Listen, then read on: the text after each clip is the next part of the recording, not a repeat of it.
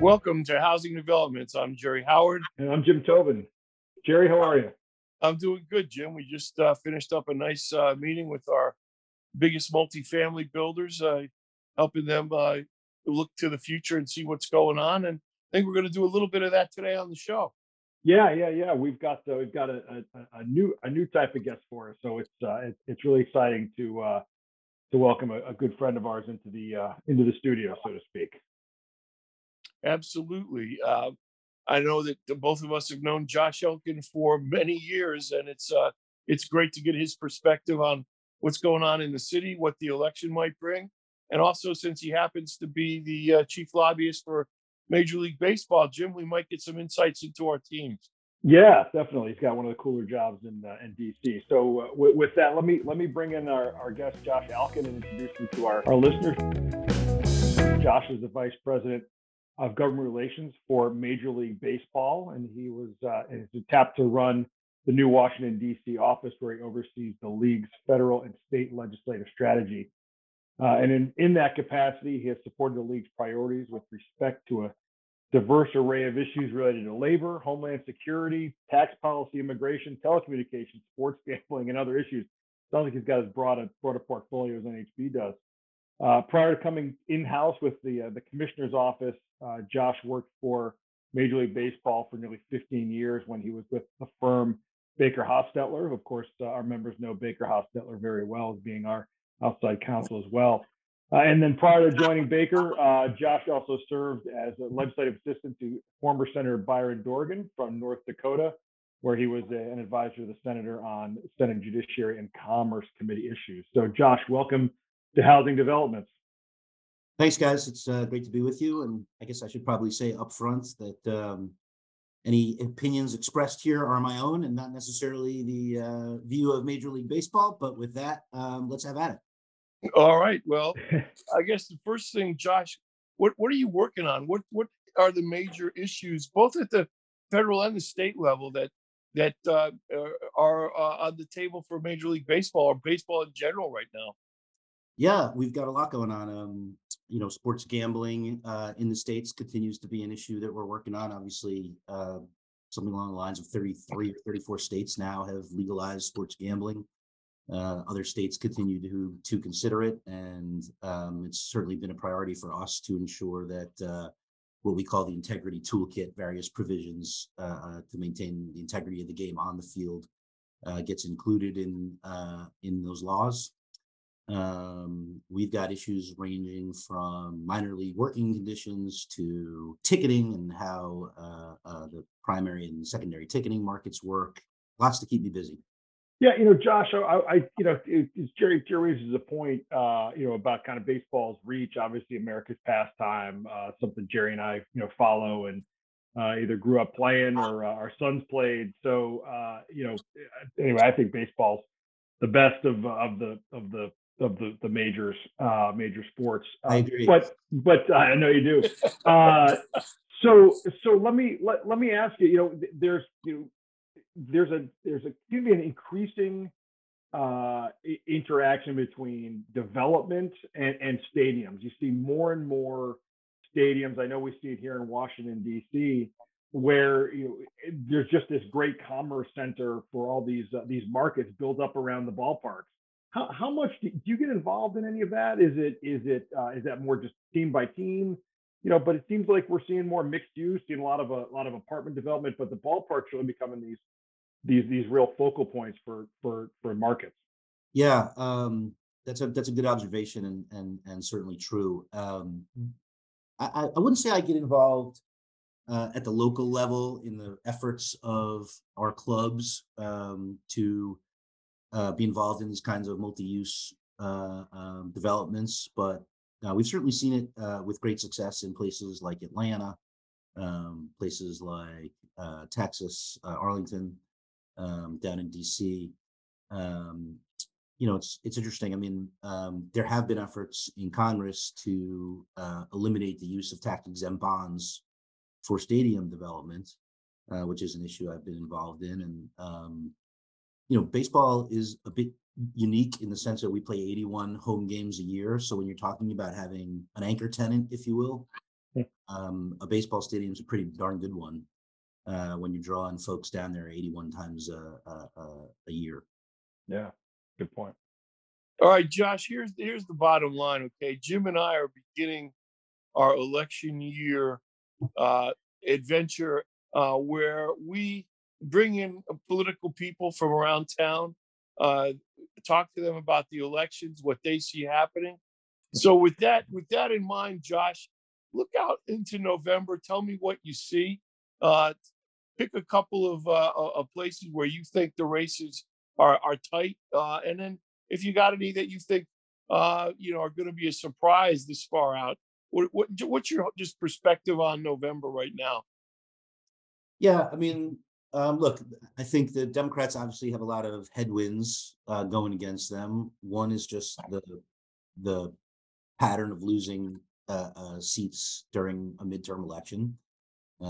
That's historically what happens. Um, Midterm elections are also generally a referendum on how the president's performing, whereas in presidential election years you have a choice. In midterm elections, it's generally just a referendum on the administration, and based on the polls, every poll I've seen has President Biden down in the low 40s, occasionally in the high 30s. So that's another headwind that Democrats are facing. And then obviously economic conditions, whether they're of the administration's making or not, which I think reasonable people can argue about, they are what they are. And that certainly includes high inflation, including, historically high gas prices, which really eats into people's pocketbooks. And so I think it's hard not to see a Republican victory come November, at least on the House side. The Senate might be a little different. I think there are a lot of races there that are pretty close, and it's only a few races that are going to decide control of the Senate. So we still have to see who wins some primaries in places like Pennsylvania and Missouri, but there are states that I think are going to be really close: Nevada, Arizona, Wisconsin, Pennsylvania, and I think Senate control will really hinge on those few states. Well, I think I agree with you on those calls, particularly the Arizona and the Nevada race. Uh, it seems to me, and Jim, I'm interested in your thoughts here too. The Wisconsin race, once he makes up his mind, I think he's a tough candidate to beat in that state right now. Yeah, Ron Johnson he agreed to be term limited himself. He changed his mind. He's by trade a successful businessman when he ran originally. He's gotten more, I think, away from that and seems to be echoing former President Trump more and more. That's obviously thinks that plays well for his reelection prospects in November. Wisconsin has been this weird, I won't call it purple. I still think it's more blue than purple, but it went for President Trump. It then reversed itself and went for President Biden. So I think he's going to have his work cut out for him, but I wouldn't count him out here. I think you're right. I think he knows what it takes to win up there. He's got the right, as Josh used, headwinds for the president, but tailwinds for Republicans that can probably drag him over the line. Yeah, look, and there's always an inherent advantage that comes with incumbency, right? So it's Right. hard to take out an incumbent.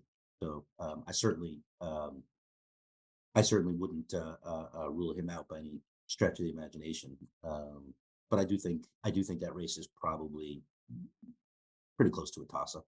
Yeah. Yeah.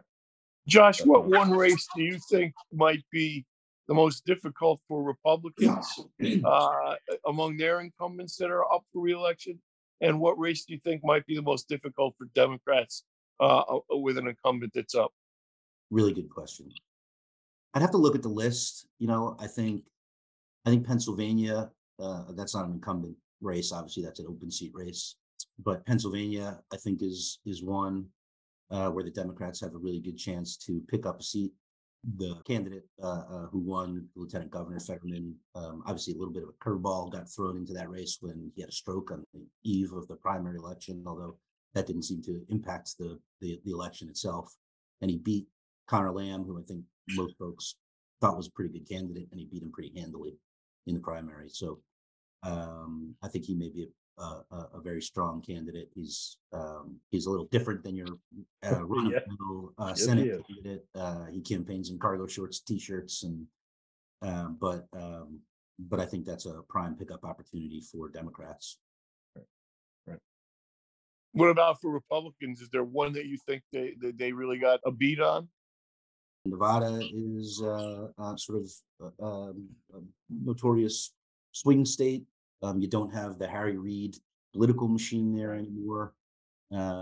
So that's one where I could see, there doesn't seem to be a competitive Senate primary. Adam Laxalt, I think, is going to win that primary, where I could see the Republicans picking up a seat. Yeah. And what's your prediction, your net prediction for Republican pickups in the House right now? I hate to make predictions. People are always asking me to make predictions in baseball. I know a lot more about baseball than I do politics, and those predictions are never right. So I can't imagine my political predictions. But I would say if I had to guess right now, somewhere in the neighborhood of 25 seats for the Republicans in the House. Okay, that's fair. Josh, you've got 30 markets for the major league teams. For our listeners, you have a huge set of issues, like I said at the top, like we do.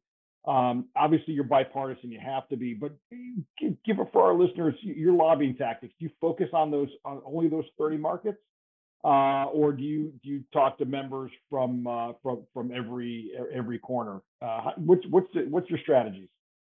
Yeah, no, I would say we definitely do not only focus on places where we have baseball teams. In fact, in many cases, our owners have very good relationships with the senators from their home states, which is always helpful. But you've got to have, particularly in the Senate, where A, it's 50-50, and B, an individual senator has a lot of power to be obstructionist or to move something forward. It's important to have relationships across the board. And so we try to have relationships with as many folks as we can. All right. Well, listen, we've been privileged today to have with us a man who in his professional life is both Mr. October and Mr. November. Josh Elkin with Major League Baseball. Thanks for taking the time to be with us. We really appreciate it. And we look forward to seeing you soon. Great. Thanks, Josh. Be with you. Thanks, Josh. Jim, it's great to have a guy like Josh on. It's really interesting. Major League Baseball is such a powerful force in our country, both in our social fabric, but also in our economy. And it's interesting to hear Josh's views on the forthcoming election. And of course, for you and me, probably just as interesting to talk baseball. Yeah, he's a great ambassador for the game here in DC. We run into him on the sidewalk. It's always a passing conversation turns into 15 minutes because he's always happy to answer questions about what's going on in the game, and he's certainly not without. They've got a big union they deal with. Obviously, as he said, he'd get crossways every once in a while on some new idea they've got about how to make the game better. Or frustration. So great to have Josh on, and I like our series that will continue through the course of the summer on bringing in different industry folks to talk about not only their industries but their takes on the election. Absolutely. So, listeners, please like our podcast, subscribe to our podcast, and tune in again next week for Housing Developments. For now, I'm Jerry Howard. And I'm Jim Tobin. Bye. Take care.